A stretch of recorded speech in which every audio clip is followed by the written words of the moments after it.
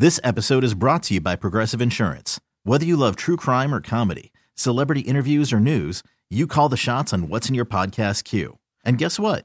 Now you can call them on your auto insurance too with the Name Your Price tool from Progressive. It works just the way it sounds.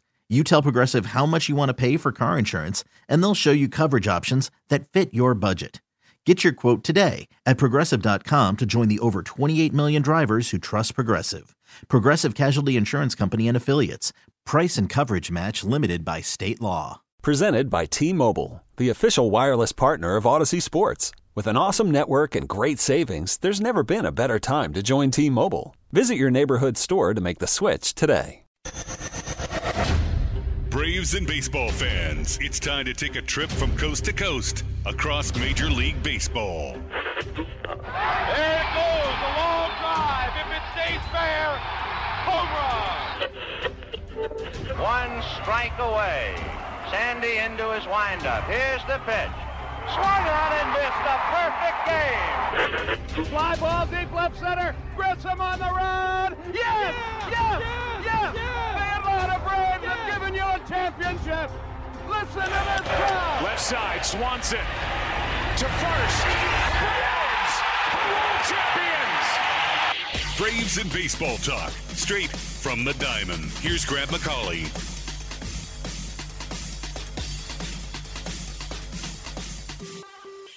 Hello and welcome to another episode of From the Diamond. I am Grant McCauley, joined as always by Corey McCartney right here on Sports Radio 92.9 The Game for another couple of hours of Braves and baseball talk. Excited to bring that to you, and even more excited to be able to come to you after a 4-game sweep by the Atlanta Braves, who have now won 6 games in a row. And boy, did they ever need that after losing 4 out of 5 to the New York Mets. And we'll be talking all about the battle for first place in the National League East, which is still very much ongoing. But Corey, it is about to reach, I think, a fever pitch, if you will, because now the Mets are due into Truist Park as the Braves begin, I think, their biggest homestand of the series of the season with their biggest series of the season against the Mets again. Yeah, I will argue this is the biggest week of the season for the Braves when you think about the Mets, followed by the Astros. And I have to ask you, there's a Grissom call on the intro to the show. That's a different one. Yeah, so Vaughn has not already cracked his way into the intro. But I think that might be coming.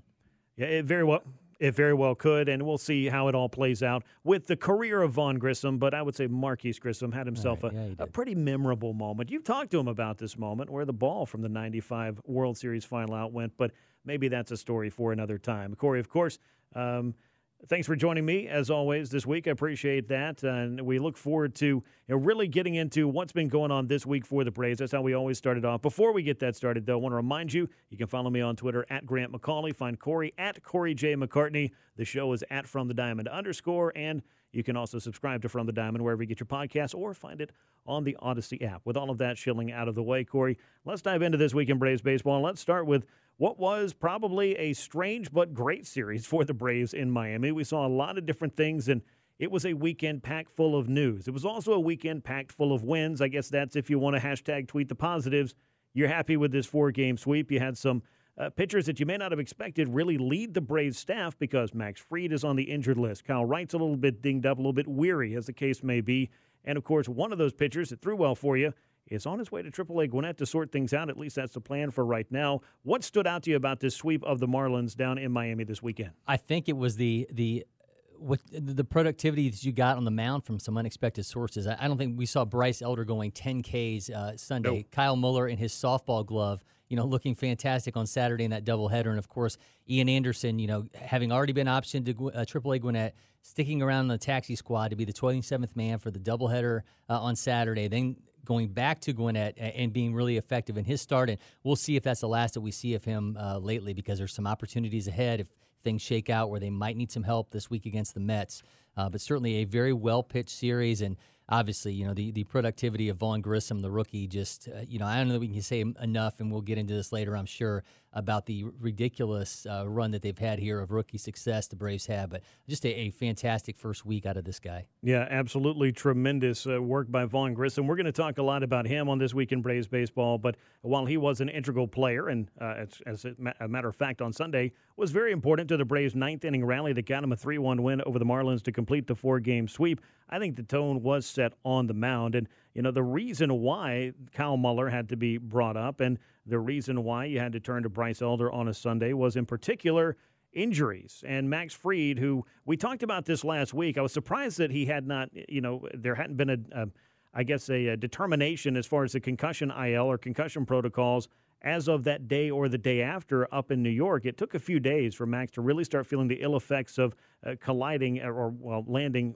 not so gingerly in foul territory up the first base line, trying to make a throw. I thought he might have hurt his shoulder. I knew he went face first into the turf, but as it turned out, when he went to throw his side session to get ready for his next start, that was when he really started to not feel so great. So Max Fried's on the concussion IL. We're not sure if we're going to see him in the Mets series yet. We'll find that out over the next few days. The Braves have gone ahead and looked and lined up their rotation as best they can, assuming that you're not going to see Max Fried in the first 3 games, which we now know.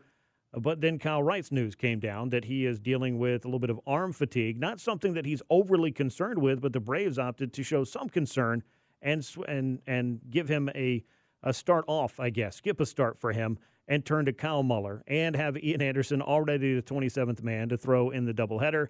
And then, of course, Bryce Elder. I mean, this is the one that came out of nowhere. And as you mentioned, Corey, 7 innings of 1-run ball with a career-high 10 strikeouts. I mean, this kid was everything the Braves needed. I was just hoping Atlanta would figure out a way to score some runs for him, and it happened in the 9th inning. Home run by Michael Harris, and then a rally where they were able to just scratch together a few pieces of good luck and take advantage of some wildness in order to score the runs they needed to win a game. The Braves have been the most productive team in baseball from the number 9 spot. They lead the majors in average, home runs, extra base hits, RBI, are second in weighted run created plus, and that's obviously been pumped up by the game's best number 9 hitter, Michael Harris II, hitting .300 in that spot, 35% above league average, and he obviously built on that Sunday with that just a dead solo shot. I mean, the kid just continues to just amaze each and every week. And, I mean, I think we're getting into a real interesting discussion here about who is ultimately going to be the National League Rookie of the Year, because the Braves are going to have a couple guys in the forefront of that conversation. Yeah, they do. Michael Harris, of course, has been at the center of it since he came up. He's been really one of the keys to the Braves' success in turning their season around at the end of May when he made his Major League debut, then the 14-game winning streak that started June. Every time you look around in a series or in a game just about, Michael Harris is doing something to help the Braves win, and that, of course, has been a big reason why he is not only a productive hitter but a premier defender, and one of the big reasons for the Braves' turnaround in the standings. But Spencer Strider's right there with him. We'll talk a lot more about Spencer Strider later on. He was scheduled to throw in the Miami series. They've opted to push him back, so he'll be facing his friends, the New York Mets, again. And after the last time they met, that should be some really interesting television on Monday at Truist Park. But, talking a little bit about Kyle Muller, of course, we've expected with the way that he was pitching this year, an opportunity would present itself. The broken hand, though, that he suffered, a non-pitching hand, was something that set him back, I think, a few weeks, and has had Ian Anderson going start to start for quite a little while. And, I was really happy to see Muller come up and pitch well, because the last time he was brought up back on May the 1st in Texas, that was a disastrous start for him. Didn't escape the third, allowed 7 runs, walked a whole bunch of hitters. The Kyle Muller that emerged in Gwinnett over the last 3 months, though, has been a totally different pitcher, and he showed some of that on Saturday. Yeah, he had 3.27 ERA in AAA, but he was striking out 11.1 per 9, which is his best since rookie ball. He was walking 2.5 per 9, which is the lowest of any level that he's had across his career. So I think that's why it was so interesting to see him, one, have to deal with this issue with his hand, and have to go to Dick's Sporting Goods and pick himself up a softball glove because he was trying to create more space to get his hand into. I mean, just this mammoth Easton glove that he was rocking in the mound there in Miami. But, I mean, he was just fantastic, right? I mean, he had 30% swing and miss rate on the pitches in total in that outing. I mean, the four seam looked good. The slider was fantastic. It looked really good with the curveball. Just showed a really great mix, and obviously, was able to put the Braves in a position there to win a game against the Marlins. But I would love to see him stick around and get a couple more opportunities, just because I thought he did look so effective. If you have questions with Kyle Wright, you got to remember with Wright, I mean, he's 10 innings from the most he's ever thrown in pro ball, which was 4 years ago. And obviously, when you're dealing with arm fatigue, that's something you're concerned about. With Max Fried here, dealing with persistent headaches after that tumble in New York. I mean, you don't want to rush him back. So I think there's some question marks here in this rotation, and there's an opening in the last day of that Mets series. So I will be intrigued to see how they proceed with that. Yeah, it will be very interesting, because as we talked about the pitching of Kyle Muller, we talked about the pitching of Bryce Elder, and of course we're going to talk about the pitching of Ian Anderson, who was a guy that found himself finally being optioned out by the Braves after what seemed to just be this up and down series of starts for him over the last couple of months. This is a guy who has now won 10 games for the Braves. He's gotten a lot of run support, but his start in Miami, I felt like, hopefully can be really a place where he can start to build on. And Ian Anderson discussed, what that start means to him and what it means going forward as he tries to turn his season around with reporters after Game 2 on Saturday. I've expressed to the front office, not the Met front office, our front office at SNY, that I hate doing Philly games. So I get. All right, we'll get the Ian Anderson audio for you in just a moment, and we'll hear from Keith Hernandez a little bit later in the show. But be that as it may, I feel like the important part of what Ian Anderson's trying to do is find consistency. So let's hear from Ian Anderson about what went right in this start and what it means for him going forward. Anything that you specifically kind of felt like in your head when you went out there tonight, this was your mindset? Not really anything in particular.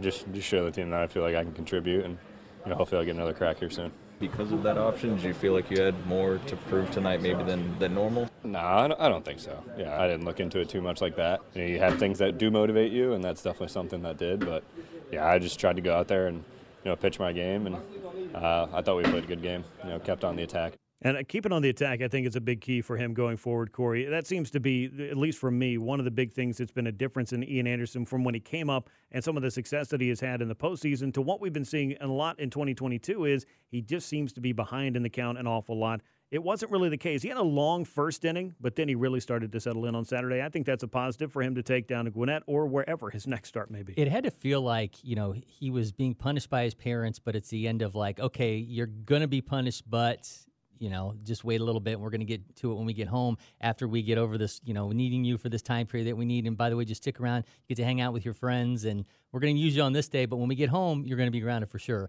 It had to be kind of this weirdness to him, right, of just sticking around the taxi squad and getting that start on Saturday. But I think the things that you looked for from Ian Anderson that had been an issue before, I'm not saying they all corrected themselves in one start, but the whiff rate on the changeup was crazy. 15 swings, 8 whiffs, so a 53% rate there. Just looked really effective with the pitch. It's down to a 209 batting average against. Obviously, that's been the tent pole pitch for him as a major leaguer. It just looked a lot more effective in that start. And obviously, we've talked about this countless times on here. With him, it all sets up with that fastball and how he builds off of it. But I thought the arsenal for him just was a lot more what you expect in that Saturday start. Well, I feel like Sunday was a great day for the Braves overall, and capping off this sweep to build on the momentum that Ian Anderson and Kyle Muller showed on Saturday. Bryce Elder, again, was terrific with 10 strikeouts over 7 innings. The Braves offense got going in the 9th inning, scored 3 runs, got a game-tying home run from Michael Harris II, and then scratched across a couple of runs. And they had to win this on a game where not only did you have, kind of an unproven commodity on the mound that you weren't sure exactly what you were going to get, but I think even if you were optimistic, 7 innings of 1-run ball probably wasn't on your bingo card. And then you had Ronald Acuna Jr. having to sit out this game because of right knee soreness. Now, we saw this crop up when he was running the bases in the 7th inning of Saturday's Game 2. Now Ronald Acuna Jr., he was able to pinch hit on Sunday. I think that overall will show you that they're not overly concerned with this, but you have to be cautious when it is that knee that Ronald Acuna Jr. injured, and you really need to have your best player, who, by the way, on this road trip has been roasting hot and has seemed to have turned his season around, including a leadoff home run in Game 2. So all of the things that the signs seem to be trending right for Ronald Acuna Jr., and then, of course, we have this little bit of a question about the knee, Corey. Yeah, and I think you have to take into account that he played 18 innings on Saturday. That's certainly true. That's a major factor of it too. But he's been fantastic in this month, right? I think we've talked about this. After he had admitted that the knee wasn't always 100%, he goes out and has an August to start where he's hitting 58% above league average. Just looked fantastic in that road series against the Mets. Robs the Pete Alonso home run. And then hits the leadoff home run on Saturday against the Marlins. So I think he looks a lot more like the Acuna that we've become accustomed to. A lot more explosiveness.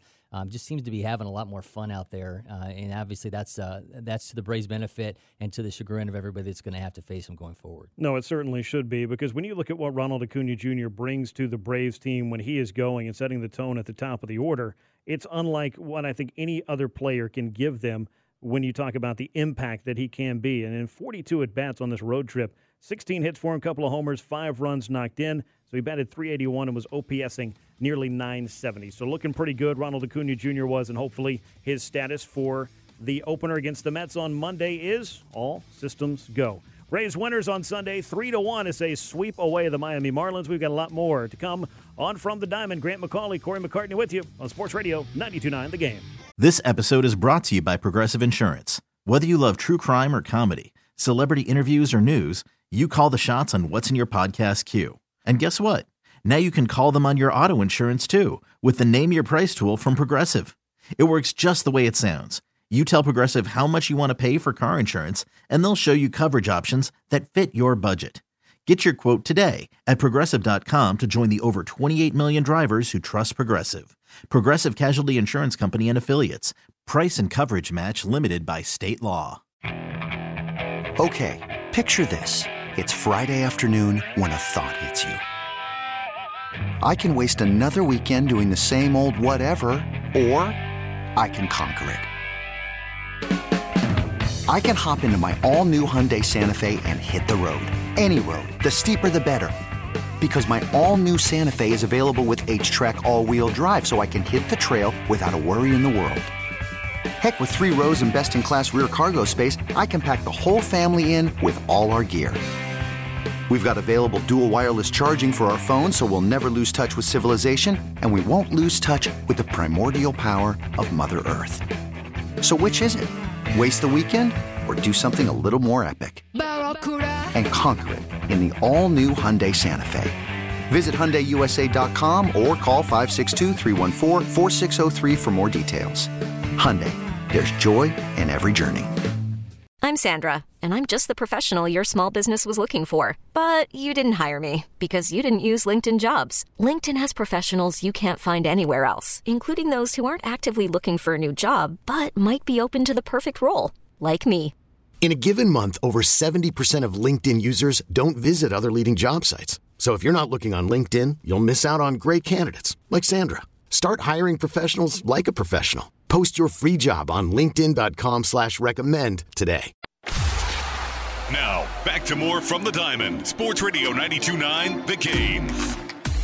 And welcome back in from the Diamond. Grant McCauley, Corey McCartney with you right here from the Kia Studios on Sports Radio 92.9 The Game. We appreciate you making this part of your Sunday and joining us after the Braves picked up a 3-1 win in dramatic fashion behind great pitching from Bryce Elder and a 3-run ninth inning for the Braves. Michael Harris getting it started with a game-tying home run, and then the Braves get a little bit of, I would say, well-placed good luck for them to score a couple of runs and beat the Marlins by that 3-1 score, finish off that 4-game sweep, extend the winning streak to 6 games in a row, Corey, and that's what they call momentum. And the Braves will take that as much as they can, and we've talked about some of the things they had to overcome this weekend, but they'll take as much of that as they can get as they head into this Mets series, and they will be hosting the Mets beginning for 4 games on Monday at Truist Park. And one of the big stories of this week, of course, I don't know if there was a bigger one, was the somewhat surprising call-up that the Braves made in the Boston series, and that was bringing Vaughn Grissom to the big leagues after Orlando Arcia hurt himself, landed on the injured list with a strained hamstring.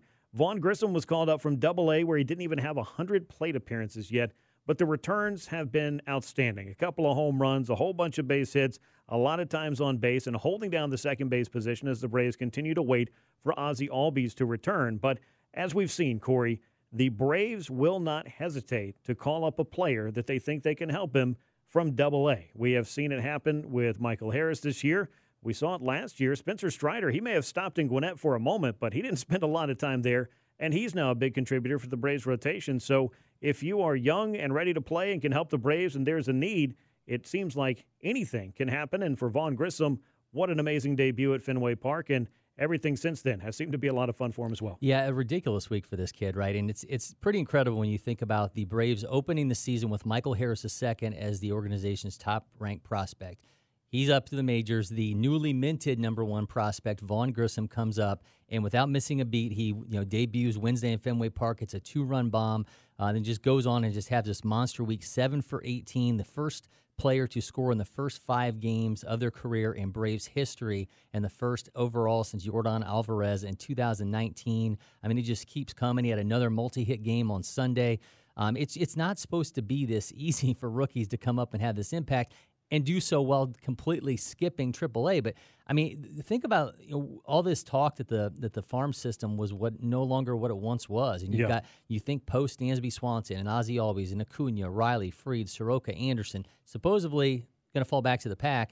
Then in the last year, you've had William Contreras, Spencer Strider, Harris, and now Vaughn Grissom all come up. And I mentioned this to you before. The night that Grissom debuts, 7 players on that lineup for the Braves, all of them had debuted as Braves. So it's just been a unbelievable run of young players coming up and making impacts. It really has been. Vaughn Grissom, the latest in that line of players, as you mentioned. I mean, you look at up and down Atlanta's, the roster that they have constructed and the success they've had over the last 4 years, culminating with winning the World Series in 2021. And there are a lot of homegrown Brave stars, or at the very least, players that were acquired as prospects during the rebuild who made their debuts with the Braves. And you just went through a great list of those as well. And I don't know what the future holds for Vaughn Grissom. I mean, in the near term, it's come up and make the most of your opportunity to play second base for the Braves until Ozzie Albies gets back. And hopefully that grows closer by the day. I know Ozzie's ramped up his rehab and is no longer having to be in that boot on a regular basis. And those are promising reports. But until we see Ozzie in a baseball uniform on a rehab assignment, it's hard to know when exactly he's going to be rejoining the Braves. And second base has been kind of a black hole for the Braves, offensively speaking, this year, after having last season with Ozzie Albies one of the biggest offensive threats you can find at the position. Ozzie was off to a slow start, and by and large, the numbers that the Braves have gotten out of that position have not reached his lofty standards of a year ago or the kind of season he had in 2019. So the question has been, can the Braves find some production and some consistency out of second base? And Vaughn Grissom finds himself walking into what I feel like is a golden opportunity to really make an impact on this team and really start to springboard himself into a regular for the Braves. And if you hit, Corey, they'll find you a spot. They will, and he came on with the Braves 25th in Fangraph WAR in terms of production out of second base since Ozzie Albies went down on June 13th with that injury. Obviously, as you mentioned, Ozzie was not having the most spectacular of seasons before the injury, but they were just clearly missing some cohesiveness at that spot. And much in the way that Harris provided that in center field, they were not getting it done with this combination of Orlando Arcia and Robinson Cano. That experiment just failed. I love the fact that they were just willing to go with the young guy instead of saying, okay, what do we have at AAA? What do we have in some veterans that could maybe come in? Obviously, Braden Shoemaker's season-ending knee injury kind of shuffled the deck here, because I think had he not been hurt, more than likely we probably would have saw him get an opportunity here. But Vaughn Grissom is absolutely taking full advantage of his chance. And sometimes, that's just the way it works out. I mean, baseball, sports, life, different things happen. And because of that, we feel the reverberations of it. And, maybe we would have seen Braden Shoemaker because he was in AAA and would seem to be maybe the next likely guy as far as prospects are concerned to come up. There were also a whole bunch of guys with big league time as infielders on that Gwinnett Stripers club, and the Braves chose not to go that route. Instead, they chose to go with Vaughn Grissom, and I think they've been rewarded for their faith in this young prospect's ability to be a bat that could make a difference, and he's been that thus far through the first couple of series, and hopefully a lot more games, a lot more series, a lot more seasons to come from Vaughn Grissom when it comes to his opportunity here in Atlanta. Now, if Ozzie Albies can get back, clearly that means a lot for the Braves. Defensively speaking, you're not going to find a better second baseman in Atlanta than Ozzie Albies, maybe going back as far as you want to in this franchise's history. Yeah, he may have started off slow, but this injury really curtailed and took away the opportunity that he had to turn his season around offensively, because I got to believe, Corey, Ozzie wasn't going to keep going the way he was going for 162 games. What do you think?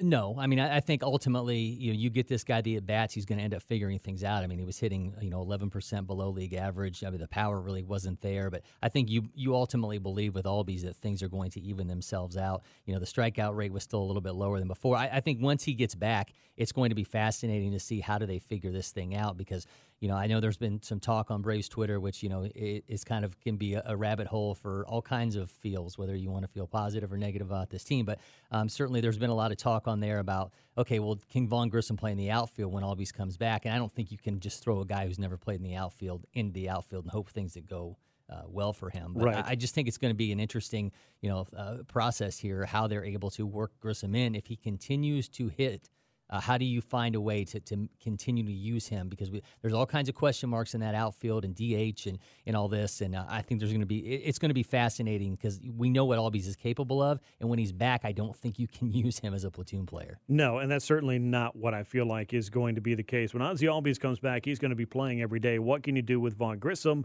That may come into an interesting conversation we're going to get into about the Braves' designated hitter and what they're not getting out of that position. But before we do that, I want to circle back in on injuries and things the Braves were dealing with in their time in Miami, because it wasn't just the rotation being in flux. Atlanta's been without Travis d'Arnaud all week long as he got tangled up with Pete Alonso on a play at the plate in New York. Did not play in the Boston series. We thought we'd see him back in the Miami series, but wasn't quite ready. Kelly Krall of Bally Sports was reporting on Sunday morning, though, that d'Arnaud was out on the field, running, putting himself through all the paces to make sure that leg is good to go. He told her he feels like he's checked all the boxes. So having Travis d'Arnaud back for the Mets series, that's a big deal. Whether or not he is behind the plate every single game of every single inning like he was in the playoffs, he has value to this team, and having him along with William Contreras has been something that's worked out pretty well for the Braves this year in terms of what this catching duo is capable of. Yeah, I don't know that you're going to get Chadwick Tromp to come up and give Contreras breathers all the time and come up with 2 doubles, right, a couple RBI. And good for him, too. Yeah, I mean, that was a fantastic day for him on Saturday, but we know what that combination means to this team and how crucial they've been, and how many, just options it gives you with, where you can move guys around to make sure you're getting Contreras at bats when he's not behind the plate, how you can maybe do the same thing for d'Arnaud. So there's a lot of variables at play and how you can involve all those bats. And I think,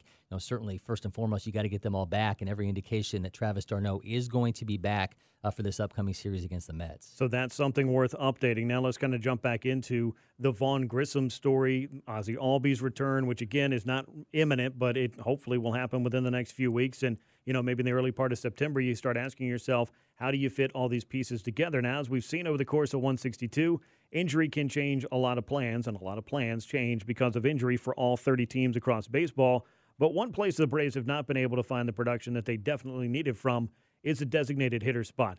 And you would think that, between having Ronald Acuna Jr. DHing for a while, William Contreras DHing occasionally as an option for him, that maybe you'd have some semi-good production there. But by and large, Marcell Ozuna has been getting the at-bats there, and he has had a down season. And it's a down season that follows a 2021 that was ravaged by injury, by off-field problems, and, oh, by the way, not being productive while he was on the field. So now, Corey, we go back and we're looking at basically a full season's worth of numbers for what Marcell has been giving the Braves since the start of 2021, and the numbers are not pretty. But when you look at DH for Atlanta, only 3 clubs in baseball have worse production in terms of OPS from the DH spot, and that would be the Cleveland Guardians, the Oakland Athletics, and the Seattle Mariners. The Guardians and Mariners might surprise you because they're both winning baseball clubs. The Athletics probably don't surprise you as much. When it comes to home runs, the Braves are able to get a fair amount of home runs from the DH spot because that's been about all that Marcell is offering. But then again, a lot of his home runs this year, of his 20, have come while playing left field. So even there, they're kind of in the middle of the pack. But, run scoring, all of the things that you're looking for, and, of course, wins above replacement, it really points to, if you are looking for a place to get Ozzie Albies back, and if Vaughn Grissom is hitting, to perhaps get him to make the biggest impact, it may be time to really seriously reassess what Marcell Ozuna offers the club on an everyday basis. I think you kind of have to, right? I mean, among all qualified players, he has the second worst FanGraph WAR. He's a minus 1.1 player. So put that into context here. The Braves' total DH FanGraph WAR is 0.0, and they're getting minus production from the guy who's getting the brunt of the ABs there. So, I mean, it's not just been bad, it's been woefully bad. And when you say that, keep in mind there's 150 qualified hitters in all of baseball. So if you're at the bottom of the 150 or so qualified hitters, Corey, that is not a good indication of where you are, not only against your peers, but when it comes to bringing any kind of value to the table. And Marcell this year simply has not when it comes to being a hitter, and that's the number one thing that you needed out of him, right, was offensive production. Without question. I mean, there's been 10 players among that group that have a lower weighted run created plus than him. Remember that number is 100. He's at 79. None of those guys are primary DHs. Right. And I think, and then you add in, obviously, the defensive limitations that you have with him. He's 350 innings out there and been a negative player in terms of that, too. I mean, I think everyone got caught up in the 2020 magic of a guy that led the National League in home runs and RBIs, and he nearly won a Triple Crown. Yeah, and he goes out and signs that contract, and you're now on the books for him for 3 more seasons with a club option for 2025, and it just doesn't feel, this 4-year, $65 million deal feels like an albatross at this point. And much like what has happened with the Cubs and Jason Hayward, and the Cubs have decided they're going to cut bait with Jason Hayward, let him move on, let him be released, and ultimately sign somewhere else as a free agent, knowing they're going to have to pick up They'll have to pay him. They're going to have to pay him while somebody else pays him the league minimum. I'm not saying that's the route that the Braves should go with Marcell Ozuna, but clearly what they're doing right now, getting him consistent ABs, is not working. Regardless of what they do with that contract, which may be an off-season decision for Alex Anthopoulos and company, I feel like it's from an on-field productivity in 2022. You're not talking about a small sample size anymore. And while you can look at Marcell Ozuna's Baseball Savant page and say, okay, well, he does hit the ball hard on a pretty consistent basis, I've also seen a lot of just, there's not really a clutch factor that's going in there, I can tell you that. And there's just been a lot of at-bats and really over the last month and a half that eventually it's a results-driven business. And as much as you want to talk about how hard he's hitting the ball and how consistently he's hitting the ball, he's not getting any results with it. He's not making an impact from a run production standpoint, and that's a pretty tough order and a pretty tough thing for the rest of the lineup to overcome in a lot of cases. When you're DH, a run producer is not a run producer, because the idea of getting the DH in the lineup was to get some extra offense going, and among other things. But long story short here, I think they're going to reach a critical mass with this decision. If Vaughn Grissom is a contributor that the Braves feel should get those at-bats, if they got to come from somewhere, I think the DH spot is a good place to look at it, and maybe that'll be something the Braves will be seriously considering this time 3 weeks from now. A lot of things can happen, but we'll see. Yeah, and I think you also got to figure out with the catchers, too. I think they have too many at-bats, too many guys that can contribute without question. Yeah, a lot of things to figure out for the Braves, and many of them are good. Some of them, just like every other club, they've just got to find a way to find some answers for it. They sweep away the Marlins, though, this weekend, so good to see that. They get set for a series against the Mets, and we will get ready to take a trip around the big leagues as From the Diamond continues. Grant McCauley, Corey McCartney on Sports Radio 92.9 The Game.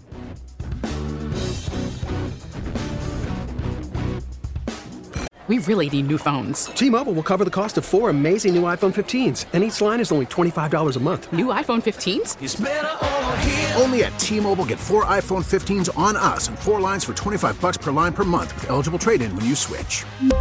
Minimum of 4 lines for $25 per line per month with autopay discount using debit or bank account. $5 more per line without autopay, plus taxes and fees. Phone fee at 24 monthly bill credits for well-qualified customers. Contact us before canceling account to continue bill credits or credit stop and balance on required finance agreement due. $35 per line connection charge applies. See T-Mobile.com.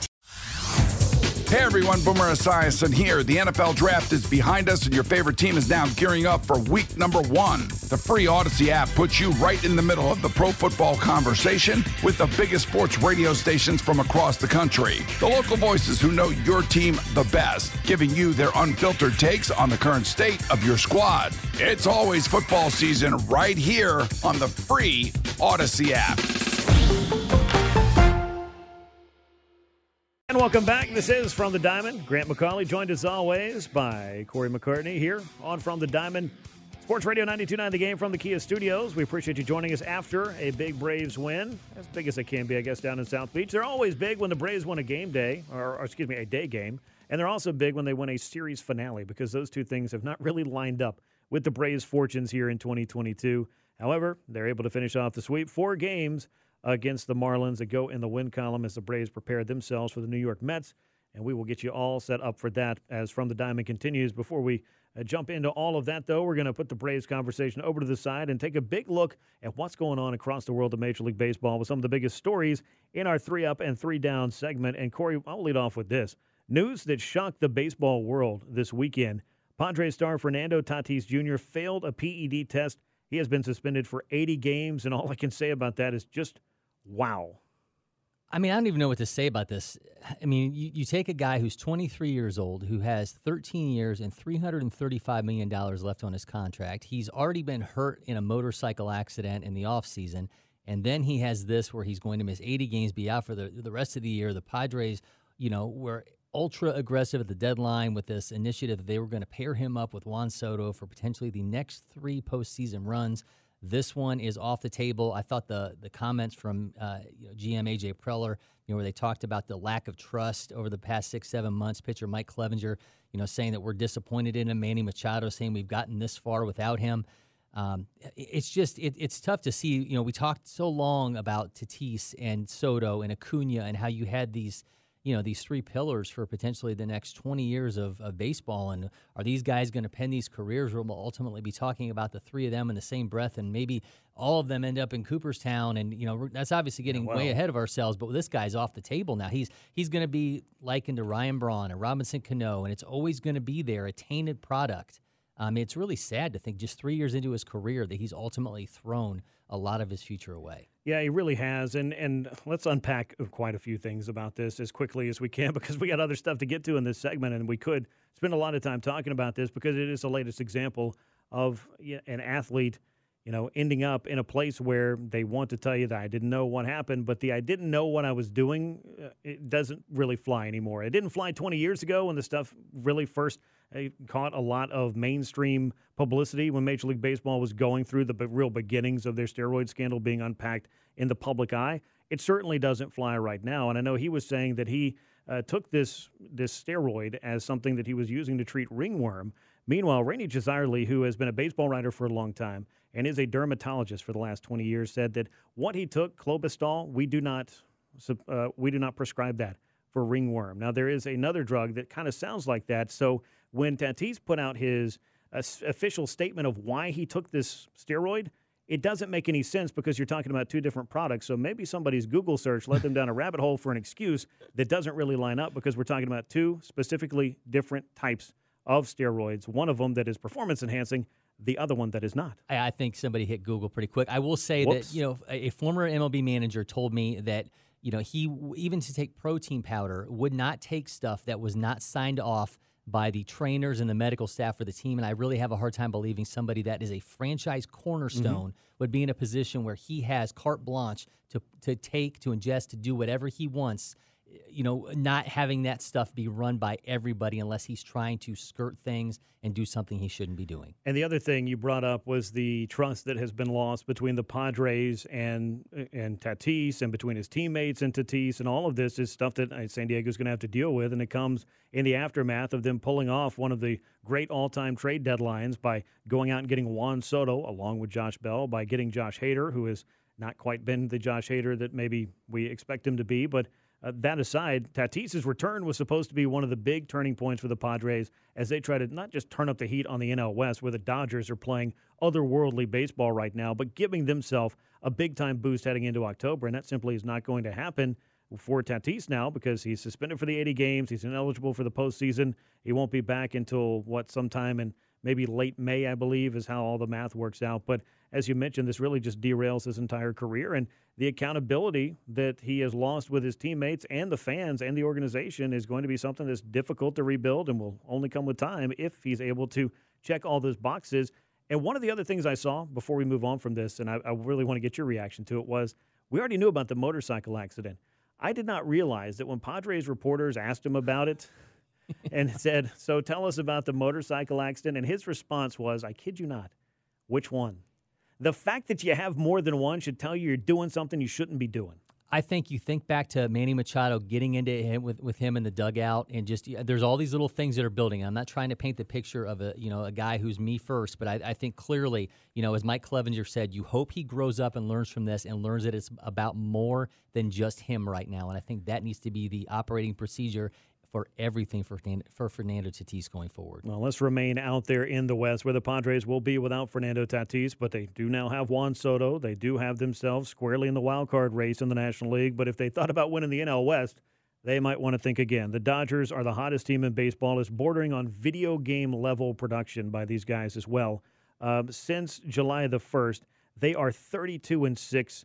They've won 11 games and make that 12 games in a row. That was snapped on Sunday as they finally lost a game. But, this is a club that just when you think, the Dodgers have themselves a month like June where maybe they are human, maybe it is attainable to win the NL West, they go out and go on a tear like this. This is just a club that continues to be the standard bearer in the National League. If you want to get where you want to get as some team heading toward the World Series with those aspirations, you got to go through the Dodgers. That was their longest winning streak since 1976. It put them one shy of the franchise record since they moved to L.A. in 58. And think that they are 11-1 in August, 19-4 in the second half, 32-6 in July, a plus 251 run differential. Gracious. On pace for 114 wins. And I think we really have to consider the fact that they may be able to take down the 0-1 Mariners in that record of 116 wins. I think this team is just so deep. And remember, they're doing this without Clayton Kershaw, without Walker Buehler, a banged-up bullpen, just so much depth offensively. They had 6 guys go deep on Saturday.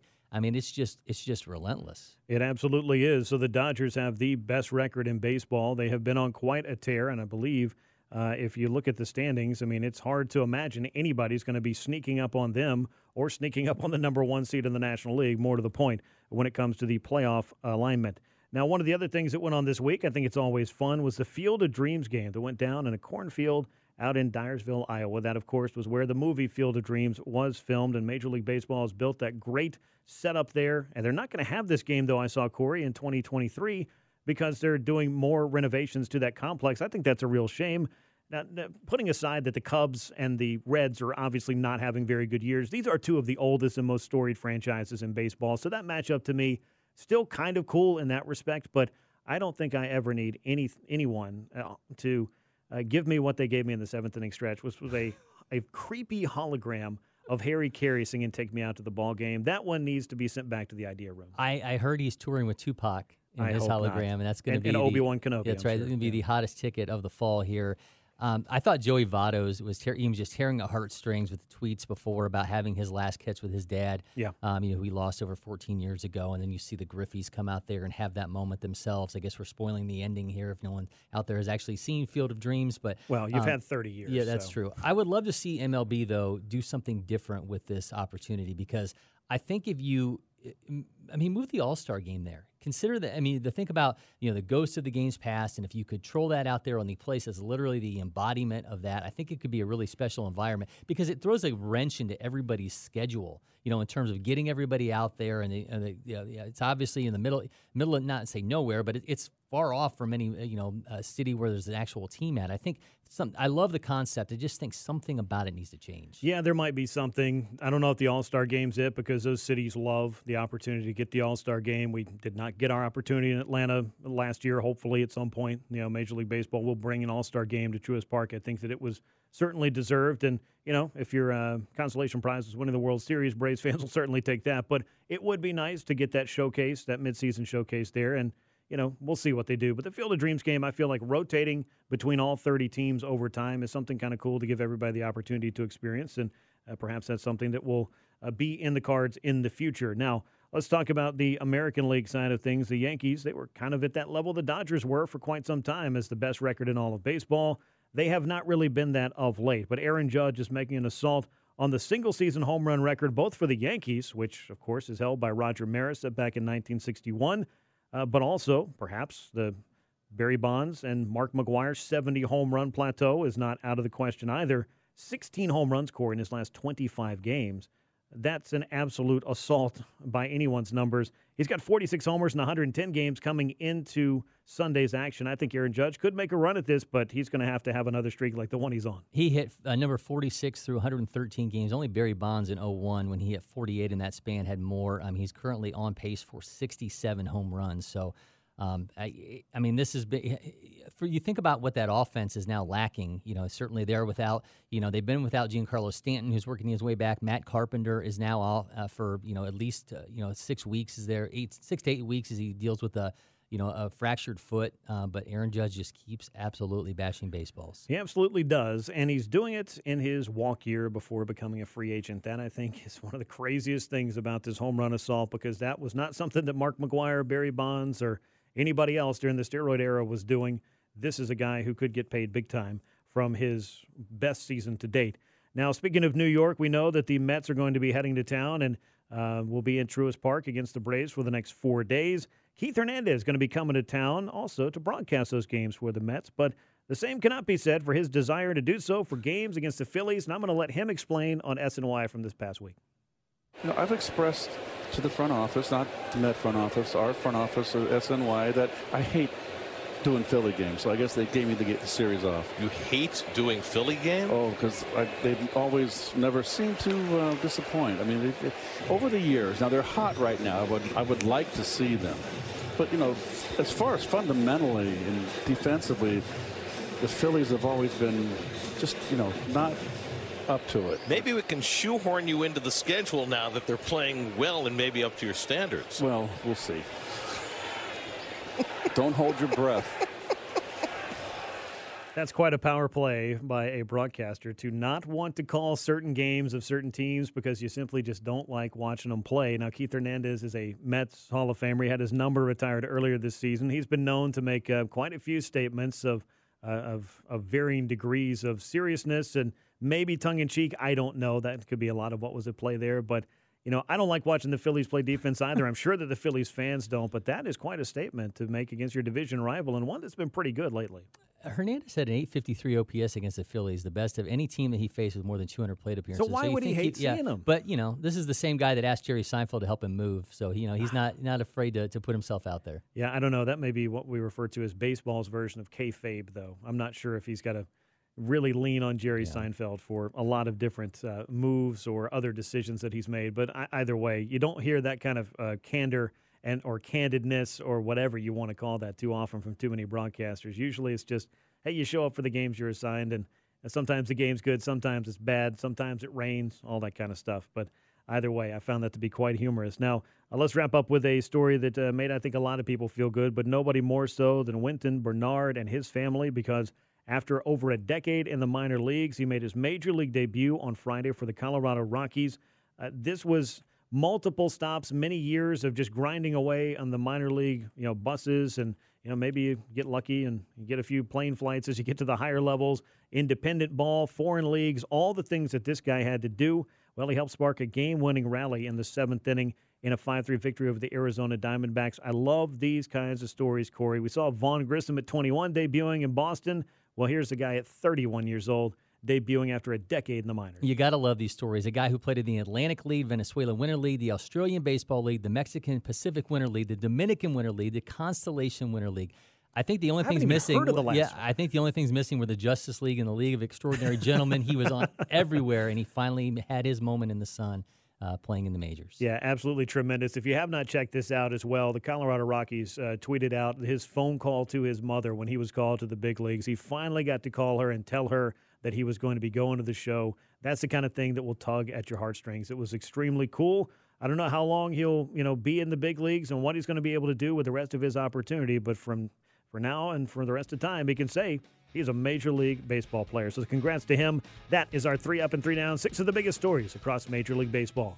When we come back, we will take a trip around the big leagues to size up what's happening in the American League and National League races across all those divisions. So hope you'll stick with us here. This is From the Diamond. Grant McCauley, Corey McCartney, Sports Radio 92.9 The Game. I love baseball. Now back to more Grant McCauley and From the Diamond on Sports Radio 92.9 The Game. And welcome back. This is Hour 2 From the Diamond. Grant McCauley, Corey McCartney with you from the Kia Studios in Midtown on Sports Radio 92.9 The Game. We appreciate you making this part of your Sunday. A winning day for the Braves who sweep away the Marlins. Atlanta has won 6 games in a row as they get set for the New York Mets to roll into town at Truist Park. And we'll be getting you set for that series later in the show as well. For now, though, we're going to take a look around the big leagues and in the American League, Corey, where we'll start in the East. And the Yankees, they were holding on to baseball's best record for quite a while this season, but they are 11-19 in their last 30 games as far as heading into Sunday, just 3-8 in the month of July over the first week and a half. So while no one else is really making up much ground against them, they have had injuries, they have had inconsistency, they have had some of the things that I guess they didn't really have to deal with them as much in the first 80 or 90 games, and now they're getting a whole bunch of them here late. Yeah, you mentioned the injury there. Matt Carpenter not going to need surgery, 6 to 8 weeks to recover from a fractured foot after fouling a ball off of it. I mean, it's crazy to think he's been arguably the most consistent hitter in that lineup, not named Aaron Judge. But he has been, wildly productive for them. They're going to miss him. They have not seen Harrison Bader, who they got from the Cardinals, in action yet. He's still got a protective boot on. Clay Holmes, by the way, they have some questions at closer now. He's blown 3 saves in his last 11 appearances. Aroldis Chapman, is he going to get his job back? I think they have some question marks, and certainly, you think about what's happening with the rest of that division and some teams, heating up in terms of the wild card race. No one's going to catch the Yankees, but certainly they have hit that lull that we wondered if it was going to happen.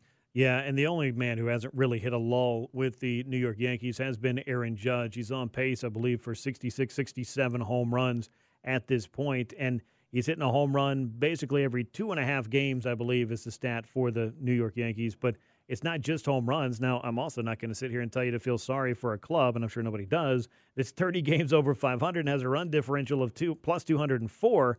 But this is a team that really hasn't been given a run for its money by some of the rest of the teams in that division, particularly, I would say, Toronto and Tampa Bay. You can look at the Boston Red Sox, too. I mean, clearly it's a down year for them. They're sitting in the cellar of the American League East, and they're the only team with a losing record.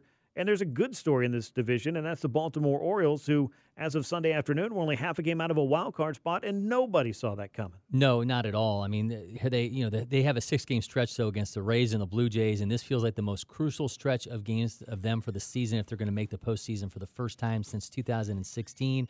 You mentioned the Red Sox. We would be remiss if we didn't talk about the curious case of Chris Sale, which keeps getting even more curious. Now a season-ending wrist surgery after a bike accident. He's made 11 starts, throwing 48 in a third inning since signing that 5-year, $145 million extension in 2019. Whatever wild injury scenario you want to throw at Chris Sale, we always have these weird baseball injuries. Yeah. He's going to be having his name repeated on that. And much to, I don't know what you would say, the Red Sox, they put so much into this guy, and they just are continually having to put him on the IL. Yeah, because you think about the fact that they had to trade for him. They gave him a huge contract. They really have not gotten the return on investment. I mean, I know they won a World Series. I mean, that's obviously a big deal, and those flags fly forever. And Boston went an awful long time without a World Series, so you'll take all of them you can get, as will any of the 30 clubs, to be honest with you. But this has not been their kind of season.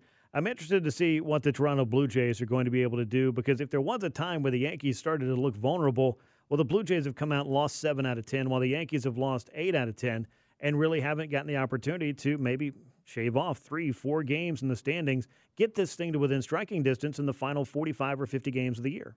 The Blue Jays have now seen their wild card lead dwindle to the point where they're tied with the Mariners for the top wild card spot now. Ross Stripling's coming back. George Springer expected back this week. The offense is elite. 3rd in weighted on base average, 5th in runs, 6th in Fangraph WAR.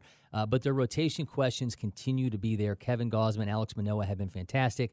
What are they going to get in that 3rd spot? I've talked about Jose Barrios on the show before. Right. I think they've got to get that figured out, because they could be in trouble in the postseason if they can't get production past those first 2 spots, and the Mariners just keep building momentum. I'm going to be fascinated to see how this plays out, because I don't think I would have – a month ago I thought the Blue Jays were the best wild card team. That is no longer the case. No, they've got the offense that can certainly put a scare into you, but their pitching staff has been shaky at best. And while they do have a couple of good starters, as you pointed out, that are doing their job, the rest of the starting staff has been questionable. They haven't had a whole lot of their relief corps, outside of their all-star closer, Jordan Romano, who've really been able to give them, I think, the kind of seasons they need. If you're going to catch a team like the Yankees or compete with a team like the Yankees for a division crown, you need a lot more things to go right than have gone right for the Blue Jays this year. Meanwhile, for the Rays, I feel like they're kind of in the same boat. They've had a lot of inconsistency this year. They've had a lot of injuries as well, and they've always been a team that it's the necessity. It's the mother of all invention, it seems like, with all of the moves that they make. They're doing things on a different wavelength than just about every other club, but this year it has not been quite the same charmed life that has had them on pace to win, 95-plus games. That just doesn't look like it's in the cards this year. 13 times in 21 second-half games, they score 3 runs or less. They're 28th in runs scored since the All-Star break. Wander Franco is coming back soon. He was taking BP on the field, expected to get a rehab assignment going soon. Brandon Lowe's coming back on Monday. Harold Ramirez could begin a rehab assignment as well. So the offense has not produced, but they're getting the guys back that they need to get back. Clearly, they need to pick things up offensively. One of the interesting stories that we talked about early on in the year was the Orioles, the organization, I should say, the strange decision to mess with the left field fence at Camden Yards and actually push it back. In a time in baseball history where it seems like more teams are looking for more offense in any way they could, for any club to walk in and say, what we need to do? We need to push the walls back, was truly, I don't want to say next level, but apparently they know what they were doing, because the Orioles have done just fine with their home runs in that ballpark. But opponents, meanwhile, have lost a little bit of the offense that they had against Baltimore. So maybe somebody did a study that actually turned up in a great way for Baltimore. I think Trey Mancini was talking about this. He was asked about it, even though he's now with the Houston Astros. Just what a benefit that's been this year that other clubs have not come in and warned them out hitting home runs to left field this year. Yeah, I mean, they've obviously had problems getting marquee free agents to want to come to Baltimore in general, as they've struggled. But they've money's also been an issue. And they've really had an issue with getting free agent pitchers to want to come there. And so certainly, you create this situation where maybe the numbers could look a little bit better because you've made it that much harder to homer. But I just think in terms of them too, getting guys up and having a lot of young prospects that they're trying to build around in terms of pitching, certainly you want to create an environment where you're making it lucrative for them to go out and pitch at home and pitch well at home.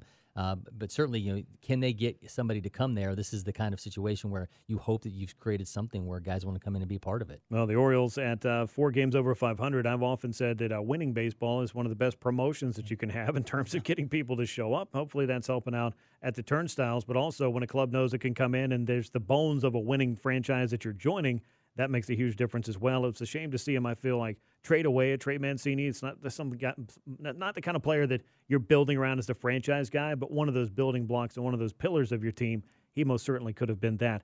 Meanwhile, in the Central, it is the Cleveland Guardians who have won 7 out of 10. They have moved into first place. Minnesota Twins have been faltering in the standings, couple of games back. White Sox, meanwhile, have won 3 games in a row and find themselves 3 games over 500 for the first time since, I believe, the first week of April. So if there was a time to catch fire if you're the White Sox, now would be the time to do it. But given their propensity for not catching fire this year, I'm still not convinced that this club, despite what is a wealth of talent, is going to be able to conquer a division that many people in the offing of the season would have looked at and said, hey, this is the White Sox division to lose. And they are without Tim Anderson, who underwent surgery on August 11th for a left middle finger tear. He's going to be out approximately 6 weeks. They did have the situation with Michael Kopech on Friday where he was pulled 85 pitches, 9 outs from a no-hitter. Obviously, this is his first season as a starter. His innings are being monitored, but he had struck out a career-high 11. That was his second double-digit strikeout effort of the season. He's been fantastic. I mean, it was the 5th time he's worked at least 5 innings and allowed 1 or no hits, which leads majors. He's done that against the Rays, the Dodgers, and the Yankees twice, so he's been fantastic. They are 2 games out of the 3rd wild card spot, but they've got 4 against the Astros and 3 against the Guardians in the next week. So I think if they're going to make some ground up, but on the topic of the Twins, I mean, it's crazy how bad their bullpen has been. They went out and got Jorge Lopez from the O's. They are 28th in WAR in terms of that bullpen. Lopez blew a save over the weekend. They just, they have the offense. They have Sonny Gray, Tyler Mahle, but I think that bullpen could ultimately be the reason the Twins don't end up making the postseason. It definitely could. And if you want to look at a reason why the White Sox are where they are, which is 3rd place and 2.5 games out of first, they are the only team in baseball with a 500 or better seasonal record that has a losing record at home. If you're not able to win games in your own ballpark, that typically is not going to translate very well for you in the standings, and that's also true for the Chicago White Sox. Meanwhile, as you look down in the West, the Houston Astros, who the Braves will be seeing, their old World Series foe, 34 games over 500, 13-game lead on the Mariners. I know this division is not really necessarily the race we're going to spend a whole bunch of time talking about, but you did bring up the Mariners early, or a little bit earlier here in this segment. Not exactly a blazing start to the second half, but the ground that they have made up over the last, month and a half has been staggering, and they're doing it with several players either injured or not performing. They just got Julio Rodriguez back. That's a huge deal for them, quite obviously, but they find themselves in the middle of this wild card hunt, and if the Braves showed baseball anything last year, if you get hot at the right time of year, you can go on a run, and I think the Mariners just, after a couple of decades of sitting outside watching everybody else have the fun in October, they just want to get into this thing. Friday, for the first time in 105 days, they had Julio Rodriguez, Ty France, and Mitch Haniger all in the starting lineup. Obviously, that is a major presence for them over the next 2 months. They're tied for the Blue Jays for that top wild card spot. They had a 9-game winning streak that the Rangers snapped on Saturday. But also got to mention Scott Service became the second Mariners manager to reach 500 wins. You think post Lou Piniella, how they kind of had a revolving door almost. They had 6 managers, 2 interim managers before they turned to him. He's the 5th active manager to reach 500 with 1 team. Brian Snitker, Craig Counsell, Dave Roberts, Kevin Cash. I mean, he's had a remarkable impact with that team. And, of course, they had that, epic game against the Yankees earlier this week. That maybe game of the year. Yeah, I think that was fantastic, and I think it was a statement for them to have their main guy now, Luis Castillo, going toe-to-toe with Garrett Cole. That was absolutely just a fantastic game. But they had the easiest remaining schedule of any team in baseball, collective 441 winning percentage from remaining opponents. So I think it's right there for the longest postseason drought in North America to come to an end. We talked a lot about for the Braves, maybe it starts to feel a little bit like 95. Maybe it'll feel a little bit more like that year where some things are going to go right. Well, for the Mariners, 95 was kind of a high water mark for them as well, because it was a club just trying to find its way into the postseason, had one of the most talented young players in baseball, and I'm not saying that Julio Rodriguez has reached Ken Griffey Jr. levels yet, but hey, the baseball world's very aware of him after what he did at Dodger Stadium in the home run derby and everything else he's been doing throughout his rookie season. It's an exciting player on an exciting team that went out and went for it at the trade deadline. This is what is great about baseball this time of year, and the Mariners have been trying to make things kind of great coming down the stretch for quite some time, and perhaps this will be a year in which they'll do it. You talked a little bit about the wild card and the top couple of teams in the wild card right now. Toronto Blue Jays kind of in a slide. Mariners, meanwhile, not the fastest start to the second half, but they did make that big statement against the New York Yankees, and they are sitting up there with the opportunity to find their way into October. The Rays and the Orioles, though, right outside of those final wild card spots, still trying to maybe determine who exactly is going to be able to get there. I think it's going to be fun to see if Baltimore can continue to be the little engine that could, even though they sold at the trade deadline, and find their way into the postseason picture. They are a fantastic story, a team that was not supposed to be there, and you can say the same thing about the Cleveland Guardians, who are in first place in the Central right now. So those are the teams you love to see those great stories, but can they make any real noise when we get to October? We'll have to wait and see, but certainly for now, they're a fantastic story as we sit here in August. Yeah, your wild card picture right now, as we're looking at it, has the Toronto Blue Jays with a one-game lead on the top wild card spot, Seattle a half-game lead. For the second wild card spot, Tampa Bay sitting a game and a half in front of Minnesota and Baltimore, and 2 games out you find the White Sox. Then you drop down under 500 with the Boston Red Sox. So there's 6 teams in this picture right now looking for those 3 spots. Your division leaders in the American League, again, you have the New York Yankees in the East. You have Cleveland for now in the Central, though that race is going to be pivotal to the wild card standings as well. And then you've got the Astros with a big lead out in the American League West. So that's what's happening across the American League. We got a lot more to get to, though, as we continue here on From the Diamond, and we're going to be talking about what's going on in the National League, as those standings are, of course, going to be very much in the focus for the Atlanta Braves, as the New York Mets are going to be rolling into town. And we got a pivotal series, a pivotal matchup to talk about with a big week of baseball for the Braves. It's not just the Mets, but you're also going to have that World Series rematch we've very much been looking forward to as well.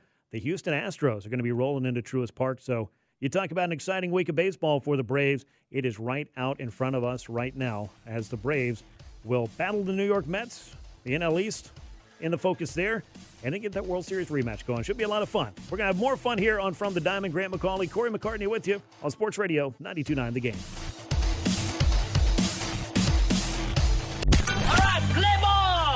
Your place for all things MLB and our Braves. This is From the Diamond on Sports Radio 92.9 The Game. And welcome back. Grant McCauley, Corey McCartney with you on From the Diamond, right here on Sports Radio 92.9 The Game from the Kia Studios in Midtown. Braves winners on Sunday. That's the good news. A sweep. Furthermore, good news from Miami. And a 6-game winning streak to boot, Corey. But all of this comes after they went up to New York and lost 4 out of 5 to the first-place Mets. And now we turn our attention to a whole new week where a whole new series between the Braves and the first-place Mets will take place. This time it's not at Citi Field. It's at Truist Park. There's not 5 games in 4 days, just a straight 4-game series. But, Corey, as we stare into this, as you look at things from the Braves' perspective, this is the most pivotal series of the year and the most important homestand of the year, with both the Mets coming to town and the Houston Astros hot on their heels. Without question, this is the biggest week of the season. It's not only the first time they'll have back-to-back series the rest of the way, it's the only consecutive series against teams that are in postseason position, the only time since May they're facing division leaders one series after another. This is going to be a massive week in terms of what happens in the National League East and then where the Braves sit in the wild card standings. And the Mets have won 8 out of 10. That, of course, includes beating up some on the Braves recently by some very simple math.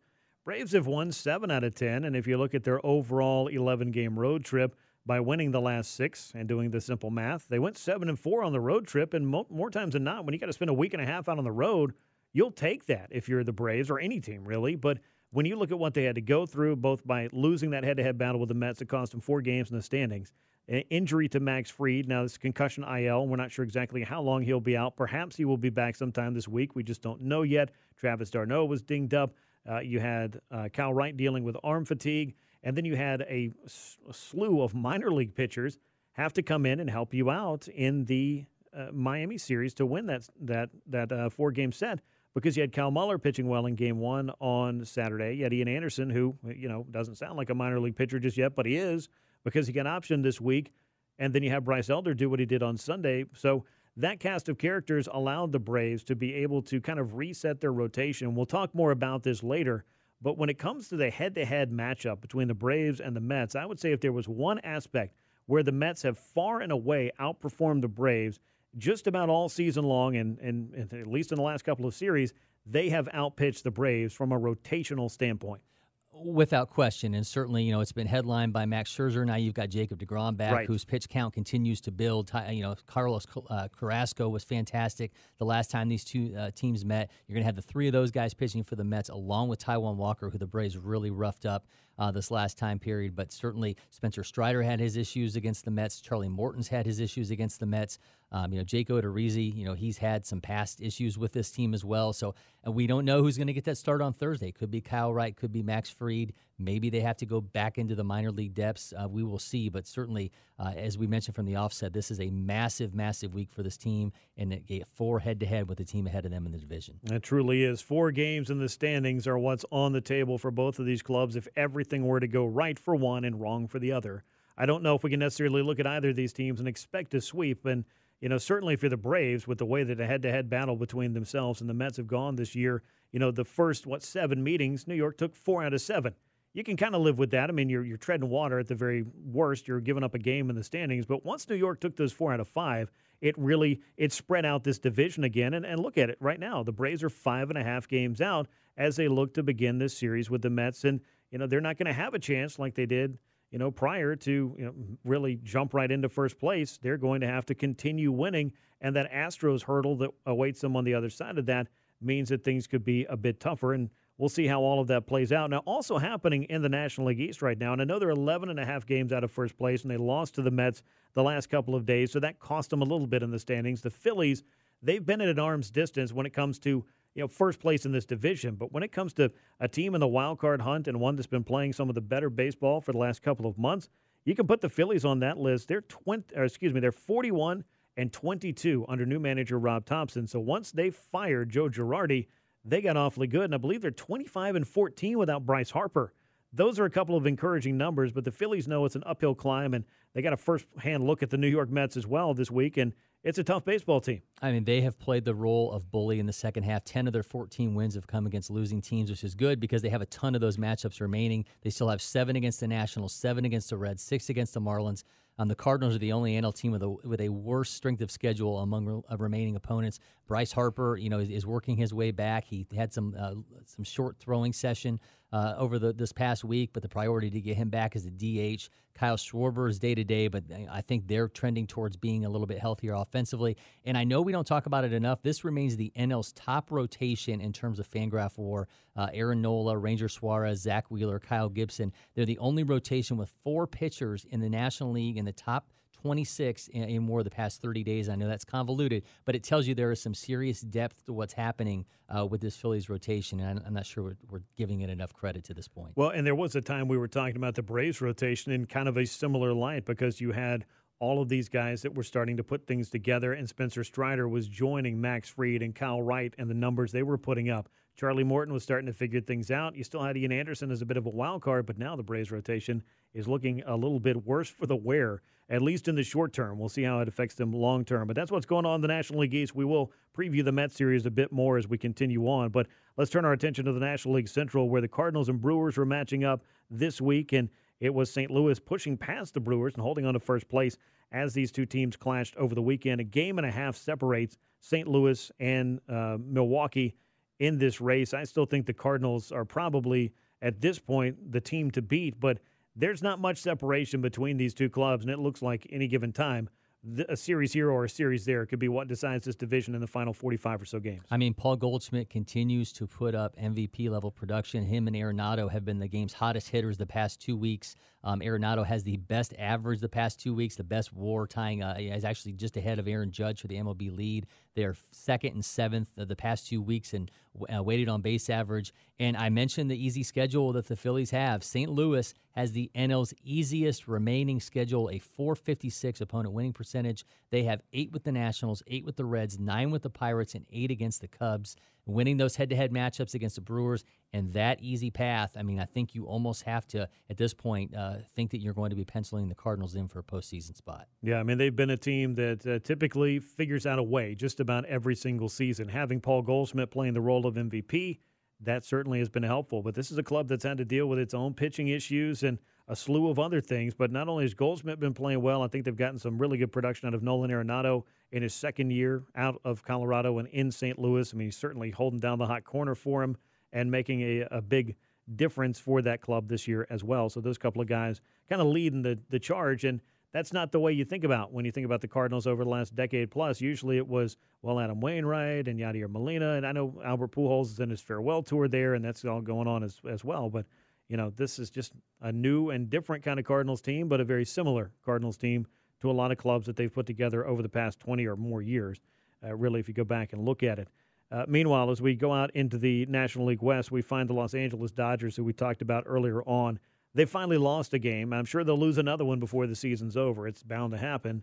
But they had a 12-game winning streak, and in doing so, they were able to push themselves further away, I should say, from the San Diego Padres, who might have been winners at the trade deadline, but have not been winning much baseball since the trade deadline. They've lost 6 out of 10, have the Padres, and they're 16 games out of first place. Now, we knew that trading for Juan Soto was not a move that meant, hey, you're going to catch the Dodgers now, but this was all about strengthening up and making it a tough matchup when it came to October when you had to go toe-to-toe with the Dodgers.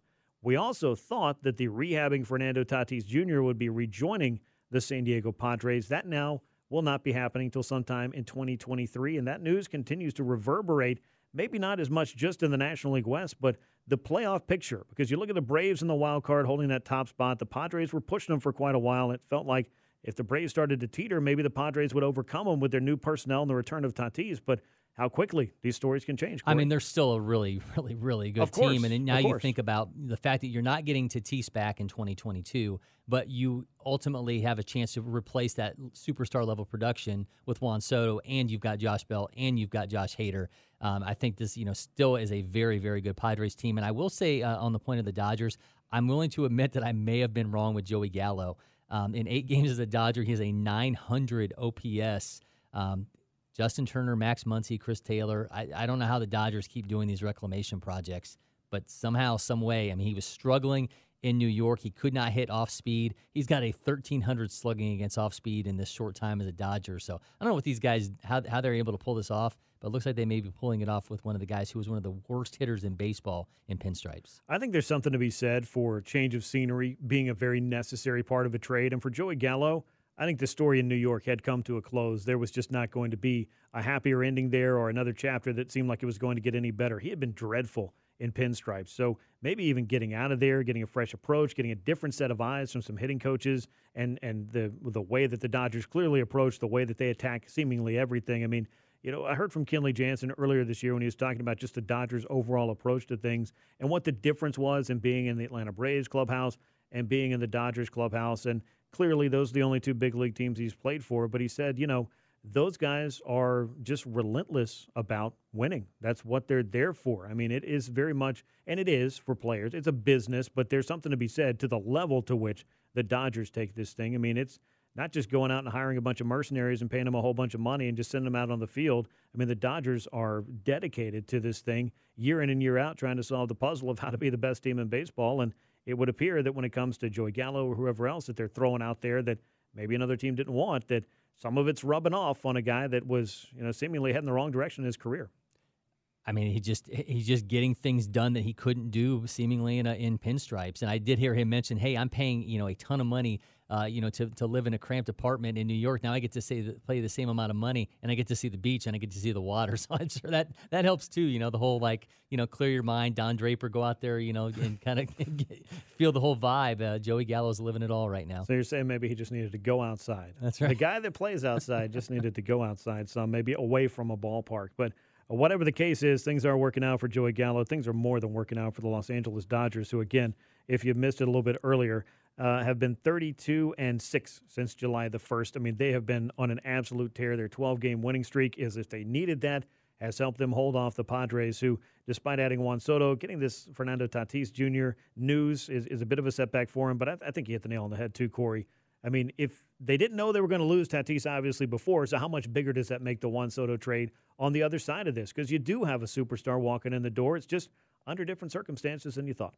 Yeah, and I think that's the biggest piece of it, right, is that you still, you like Machado said, they've gotten this far without him, but now you have a guy in Soto that can provide that consistent production near the top of your lineup. This is still an extremely good Padres team. I do feel like, and it's not to continue to just beat this drum because we are going to take a bigger look at the wild card here in a moment, but it is difficult for a club to have to come to terms with something as big as the trust issues, the accountability issues, and it's a tough look to have somebody on your team. I mean, Manny Machado is a $300 million player. Fernando Tatis a $300 million player. Juan Soto might get as much as both of those guys when he goes to free agency. I don't know. But for the time being, he's a very expensive and very good ball player as well. But to have one of these guys walk out and say, hey, we've done pretty well without you, that's a pretty big condemnation of what you've done this year if you're Fernando Tatis between the motorcycle accident and now the performance-enhancing drug suspension. And the Padres are still a very good team on the other side of that. Braves a 6-game lead as far as the top wild card spot. Padres hold the second wild card spot by a half a game over the Philadelphia Phillies. Then you find the Milwaukee Brewers and or the Cardinals, depending on how this divisional race in the Central could flip. But those seem to be the 4 clear teams outside of the 3 division leaders that we're talking about.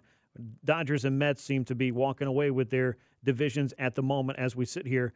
But in this wild card race, I mean, it seems like we know the 4 teams that are vying to get these spots, and the Braves are in the spot that they want to as they won their 70th game of the season and their 6th in a row after what could have been a big-time setback in New York. The Giants are 6.5 back, and this next week is going to be huge for them, this upcoming stretch. They wrapped up a series against the Pirates. They have 12 in a row against losing teams. After that, they face the Twins, Padres, Phillies, Dodgers, and Brewers. If the Giants are going to make up ground and be a factor in this race, these next 12 games are going to determine that. Otherwise, I think we're just going to have to count them out for October. Yeah, I mean, and the Giants are under 500 as of the action through Sunday, so it's a long shot as it was. They didn't trade away all of their pieces at the deadline, which was a little bit curious, but be that as it may, it's going to be a long and steep climb if the Giants want to get back into it. As far as your divisional leaders, it's the Mets in the East, it's the Cardinals in the Central, and it is the Dodgers out West. Braves holding on to that wild card spot and getting ready for a battle against the New York Mets that will begin on Monday. When we come back, we will preview that series and a big week for the Atlanta Braves. He's Corey McCartney. I'm Grant McCauley. This is Sports Radio 92.9 The Game. Back to more from the Diamond. Sports Radio 92.9 The Game. And welcome back as we wrap things up here on From the Diamond. It's Grant McCauley. It's Corey McCartney. Sports Radio 92.9 The Game from the Kia Studios. And, of course, we know Truist Park is going to be the place for the biggest series of the year for the Atlanta Braves. And if this sounds like Groundhog Day, well, it's because we were saying this about a week ago. The biggest series for the Braves was that 5-game set at Citi Field. We saw the Mets take 4 out of 5 there, Corey. But now it is an opportunity for redemption, perhaps, for the Braves. And no better time than now to start making a climb up in the standings. They're 5.5 games out as they invite the Mets to Truist Park for this 4-game series. As we look at the probable pitchers in this one, it's going to be Spencer Strider on Monday. Carlos Carrasco is slated to go for the New York Mets. We got Charlie Morton against Taijuan Walker in Game 2 on Tuesday. Then Jake Odorizzi against Max Scherzer on Wednesday is what we know for sure. As far as the first 3 games are concerned, Jacob deGrom is looming on Thursday, but we do not know who will pitch for the Braves with Max Fried on the concussion IL. Could be activated if he passes all the tests and checks all the boxes he needs to, I guess I should say. Kyle Wright dealing with arm fatigue is another option. They skipped a start for him. He did not land on the injured list. So those are 2 of the options. And then, of course, we have a trio of pitchers who did pretty well over the weekend in Miami, but that is a different beast than the New York Mets, and we know that quite well. Ian Anderson, Kyle Muller, and, of course, Bryce Elder all threw really, really well.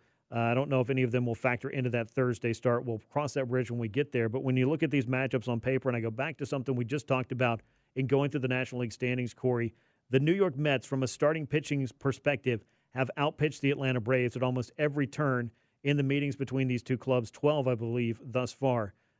Those 12 games, the Mets rotation has had the Braves rotation's number, or more importantly, has had the Braves lineups number. Yeah, I mean, Carlos Carrasco has a 1.93 ERA versus the Braves in 2 starts this year. I mean, he's been fantastic against them. Max Scherzer, a 1.34 ERA in the second half. He's a 0.64 ERA in 14 innings against the Braves with 2 starts, a 1.43 batting average against, and obviously we know Jacob deGrom was just a monster the last time that the Braves saw him. The one, big stop sign in this, though, for the Mets is the fact that Taijuan Walker was just in a bad way the last time that the Braves saw him. He couldn't even get out of the second inning. The Braves just ate him alive, giving up 8 runs on 7 hits with 2 home runs. So the current Braves have an .865 OPS against Taijuan Walker with 4 homers. Robbie Grossman didn't even get to see him last time. He's done the most damage at 1,100 OPS, so maybe he gets an opportunity here. But this Mets rotation obviously is very dangerous. We know the struggles that this Braves pitching staff has also had against this lineup. I mean, Spencer Strider, he's had his issues against them. You go back to his July start, and the Mets hit .214 against his four-seamer there. But the time before that, they hit .500 against the pitch. So how does he adjust? How does Charlie Morton adjust? The Mets have gotten to him for 5 runs on 6 hits this first time. The last time they met, gave up 4 in 5 2/3. So I don't know what Jake Odorizzi is going to do against a lineup he doesn't see very much, but certainly Strider and Morton are big time for those first 2 games. Only a couple of runs for Odorizzi in his Braves debut against the Mets, but chased in the 5th inning. He was dealing with a hamstring issue, but then you look at what happened down in Miami. Only a couple of runs, but he gave up 8 hits and needed nearly 90 pitches to get through 4 innings. So Odorizzi still looking for his first quality start as a Brave, or a start that really gives Atlanta a chance to win, and to go blow for blow with somebody like Max Scherzer. That's going to be a big-time challenge for Odorizzi, and more specifically, it's going to be a big-time challenge for the Atlanta Braves lineup. One of the big stats that jumped off the page to me in the 5-game series, and it won't be surprising because when I tell you this, you realize that Max Scherzer pitched in that. Carlos Carrasco and Jacob deGrom also faced the Braves in that 5-game series. 57 strikeouts for the Atlanta offense in those 5 games. Now, the silver lining of that series, if there is one, and I don't know that this is the case, but a positive to take from that series was that Ronald Acuna Jr. had perhaps his best series of the season, or at least his best series in quite some time, and it seemed to fuel the fire for a very good road trip for Ronald Acuna Jr., who did play on Sunday, didn't start. I believe he could have started if the Braves needed him to, but no reason to push it down in Miami, and Atlanta did complete that sweep without him. But you need Ronald Acuna Jr. doing the kind of things he's been doing for the last week and a half as you face off against the New York Mets. And again, not to overblow this, but you can't undersell how important this series is, a head-to-head matchup with 4 games against the team you're chasing, and you're back by 5.5. And there's also some history here on the line for the Mets. They've won or tied all 16 of their series against division opponents. That equals the longest streak since the Braves did so in 1999. So the Mets going for a record as they come here to Atlanta. And, it's not just about this series and certainly the one later this upcoming week for the Braves against the Astros. It's that what lies ahead. I mean, they 16 straight against losing teams that the Mets are going to have in September, 24 in all in the last month. The Braves cannot rely upon someone else to go out and help them eat into that division lead because they have to win these games. I know they have a late season series against them at Truist Park, but they've got to get back into this division by winning these head-to-head matchups. You've got to be within shouting distance of them, and really closer than shouting distance. You might want to be at the very least, able to have the head-to-head series actually mathematically work out for you to switch spots in the division with them. But you don't want that to be the thing you depend on solely, those final 3 meetings between these 2 clubs. However, you'll take whatever you can in these head-to-head matchups when it comes to gaining ground. And we know that the Mets' strength of schedule is a little bit easier road than the Braves is. And also, Atlanta is spending an awful lot of time on the road here in the second half. This 11-game road trip, the longest for the Braves all season long. Meanwhile, the Mets not only get to face a little bit more favorable schedule down the stretch, but they've also been doing it home or road. It hasn't really mattered. I thought an interesting stat about the Mets who beat the Phillies on Sunday. They are now 35 games over 500 for the first time since back in 2006. This from Sarah Langs of MLB.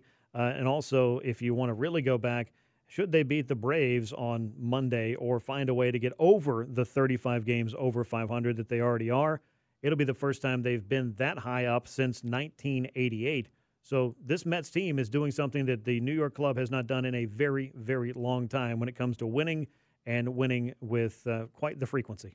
I'm going to be interested to see what does Jacob deGrom do in that start, because he threw 59 pitches in his first start, then 76, and then 76 his last one on Saturday. Had a soft limit of 80 as he get closer to 90 in that next start.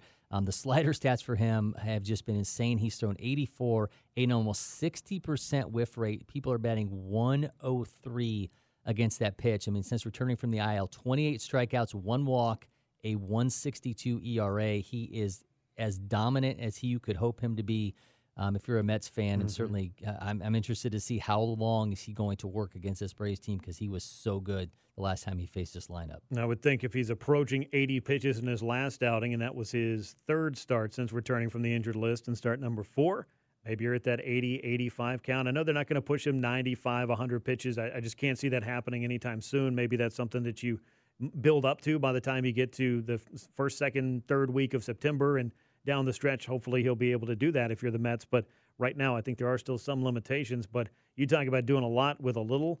Jacob deGrom has done an awful lot. And by little, I mean your pitch count. But as far as the stuff is concerned, it's as good as it's ever been. I mean, this is a guy that if he doesn't pitch again is probably going to walk into the Hall of Fame pretty easily as well. I mean, that's the kind of historically good pitcher he has been. The Mets' run support notwithstanding, you can't knock what Jacob deGrom brings to the table every fifth day for them. So this is a big return and has been one of the big reasons why, as we've looked into the second half of the season and really post-trade deadline and the battle between these two clubs up in New York, that the Mets were able to handle their business, and the Braves now find themselves 5.5 games out as they head into this 4-game series against these two clubs. And I want to circle in on Spencer Strider for a minute because we did talk about this a little bit last week, but more so, I think, now that you're back in a head-to-head battle between these two clubs, because Spencer Strider didn't pitch in Miami. Would have seen him at some point, I think, later in the Mets series, maybe with another matchup with deGrom. We don't know. But he had some comments about the Mets' batted ball luck and, you know, what the Mets have or haven't done in October, and that's fine. If that's what you want to hang your hat on, I guess you can. But it's going to be interesting to see how he attacks this lineup more to the point. I don't care what your comments are. I mean, everybody can armchair quarterback those all you want to in hindsight. But, you know, the Mets were able to, even with C.B. Buckner behind the plate, and he is an awful home plate umpire more times than not, and he was in that game, and that is worth pointing out. I'll put that out there on the table, and I'll say it because I wasn't the guy on the mound. You still have to find a way through it. And there was a big difference between the way that Max Fried handled his frustrating batted ball luck and the way that he discussed it afterwards and the way that Spencer Strider went about it. And I know there's also a difference in experience and age and a lot of other things, but I think for Spencer, you know, maybe more so the concentration on finding a way to put away some of these Mets hitters because they really worked him over. They did. I mean, cliches are cliches for a reason, right? And you wonder when people adjust to a rookie, how does the rookie, you know, follow that up with their own adjustments? Has a 5.12 ERA over his last 4 starts. And you go back to that July 12th outing that he had against the Mets, and I mean, 4 2/3, but he was really strong. 1 earned run, 8 strikeouts. Then he gets tagged for 4 earned on 6 hits with 5 Ks on 2 2/3 innings the last time he faced the Mets. Shortest outing as the starter on August 7th. And I mentioned the Mets getting to his fastball. 4 hits, the second most of any of his starts. A 25% whiff rate, a 12.5% put-away rate, the least effective he's been with that vaunted four-seamer all year long. I'm curious, how does he adjust to a Mets lineup that has been really good against fastballs? You look in terms of weighted fastball runs above average, they're in the top 5 in the league. You know they can hit that pitch. How is he going to adjust? He really didn't throw any changeups the last time that he saw them. Obviously, it was an extremely short start, but you go back to one before that, he sprinkled that pitch in a little bit. So how does Strider adjust against a really aggressive Mets lineup? Yeah, I'm going to be interested to see how he does that. His dozen starts he's made since his first start of the season, so that one out against the Arizona Diamondbacks right before the Braves went on their nice 14-game winning streak, he was charged with 5 runs. There was some bad defense behind him, but if you look at what he's done overall in terms of start to start and runs allowed since then, he has allowed more than 2 earned runs just twice. One of those was the 5 earnings that he allowed to the New York Mets that happened on, July the 17th? And then if you look at 4 runs or more, then there's just one more of those. And that last one was that was 5 earned against the Washington Nationals. 4 earned, though, meanwhile, last time against the Mets, as you laid out. He's not walking very many guys, though. He has only walked more than 2 batters, twice in those 12 starts. So you know what you're getting out of Spencer Strider. He's a guy that attacks the strike zone, and he really piles up strikeouts. But I think by being around the strike zone as much, and I can't believe I'm saying this, maybe that works to the benefit of the Mets because they do seem to have a pretty disciplined and pesky approach when it comes to grinding out these at-bats. And I hate to keep using that term, but if there's any term that is more apropos of this New York Mets offense, they do know how to grind out some at-bats. They do. I mean, they have one of the lowest hard hit rates in the majors, but they have one of the highest contact rates and one of the highest batting average on balls and plays rates in the majors. And, you know, as we've mentioned before, that's not necessarily a recipe for a team to have success in 2022. but the Mets keep circumnavigating what is the common thought process in baseball here, and they're getting around it and producing and scoring a lot of runs. So certainly he's going to have to adjust. I mean, it just is part of the deal. The book gets out on you as a rookie. We know he throws really hard. That plays to the Mets' advantage, both with the way they approach at bats and the fact that they eat up fastballs. So I think his start looms large. I mean, I know Charlie Morton, has not had the best of runs here of late, and he has chased good outings with bad.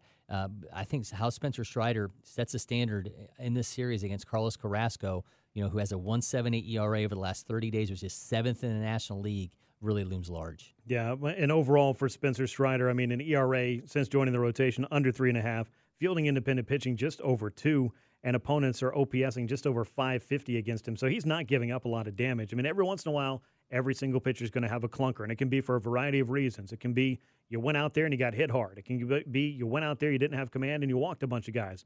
All of these things are in play. It never seems to be the latter, though, for Spencer Strider. It's typically not a whole bunch of walks. I mean, maybe once in a blue moon for him, as in that start against Colorado, but even that was at Coors Field, so I don't really know what to make of that. But either way, we've seen enough of Spencer Strider to know that, by and large, hitters are going to have a hard time working against him, but the Mets, for whatever reason, have managed to figure out a little bit of something, and now it's going to be up to Spencer Strider to figure out something against the New York Mets. Again, the probables in this series: Strider against Carrasco on Monday, Charlie Morton against Taijuan Walker on Tuesday. Game 3 is on Wednesday. It's Jake Odorizzi and Max Scherzer, and then the Braves have to pick a starter to face Jacob deGrom. That sounds like the kind of lottery maybe you don't want to win. But the Braves, they need to win as many of these games as possible. Your keys to victory in this series, Corey, I would say I'm going to go with starters versus starters. The Braves may not have to outpitch the Mets there, but they've got to at least be able to keep up in some of these games.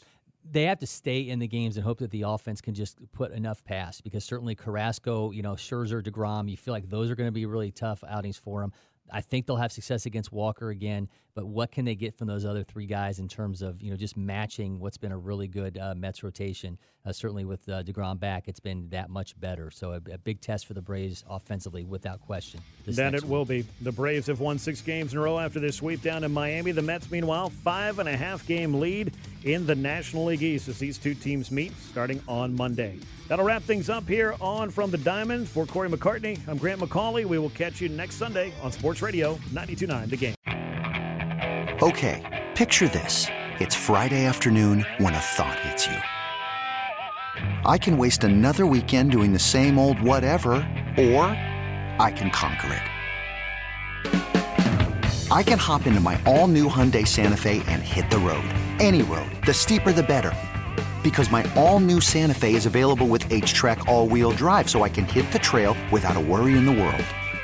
Heck, with 3 rows and best-in-class rear cargo space, I can pack the whole family in with all our gear. We've got available dual wireless charging for our phones, so we'll never lose touch with civilization, and we won't lose touch with the primordial power of Mother Earth. So which is it? Waste the weekend or do something a little more epic and conquer it in the all-new Hyundai Santa Fe? Visit HyundaiUSA.com or call 562-314-4603 for more details. Hyundai, there's joy in every journey. This episode is brought to you by Progressive Insurance. Whether you love true crime or comedy, celebrity interviews or news, you call the shots on what's in your podcast queue. And guess what? Now you can call them on your auto insurance too with the Name Your Price tool from Progressive. It works just the way it sounds. You tell Progressive how much you want to pay for car insurance, and they'll show you coverage options that fit your budget. Get your quote today at Progressive.com to join the over 28 million drivers who trust Progressive. Progressive Casualty Insurance Company and Affiliates. Price and coverage match limited by state law. T-Mobile has invested billions to light up America's largest 5G network, from big cities to small towns, including right here in yours. And great coverage is just the beginning. Right now, families and small businesses can save up to 20% versus AT&T and Verizon when they switch. Visit your local T-Mobile store today.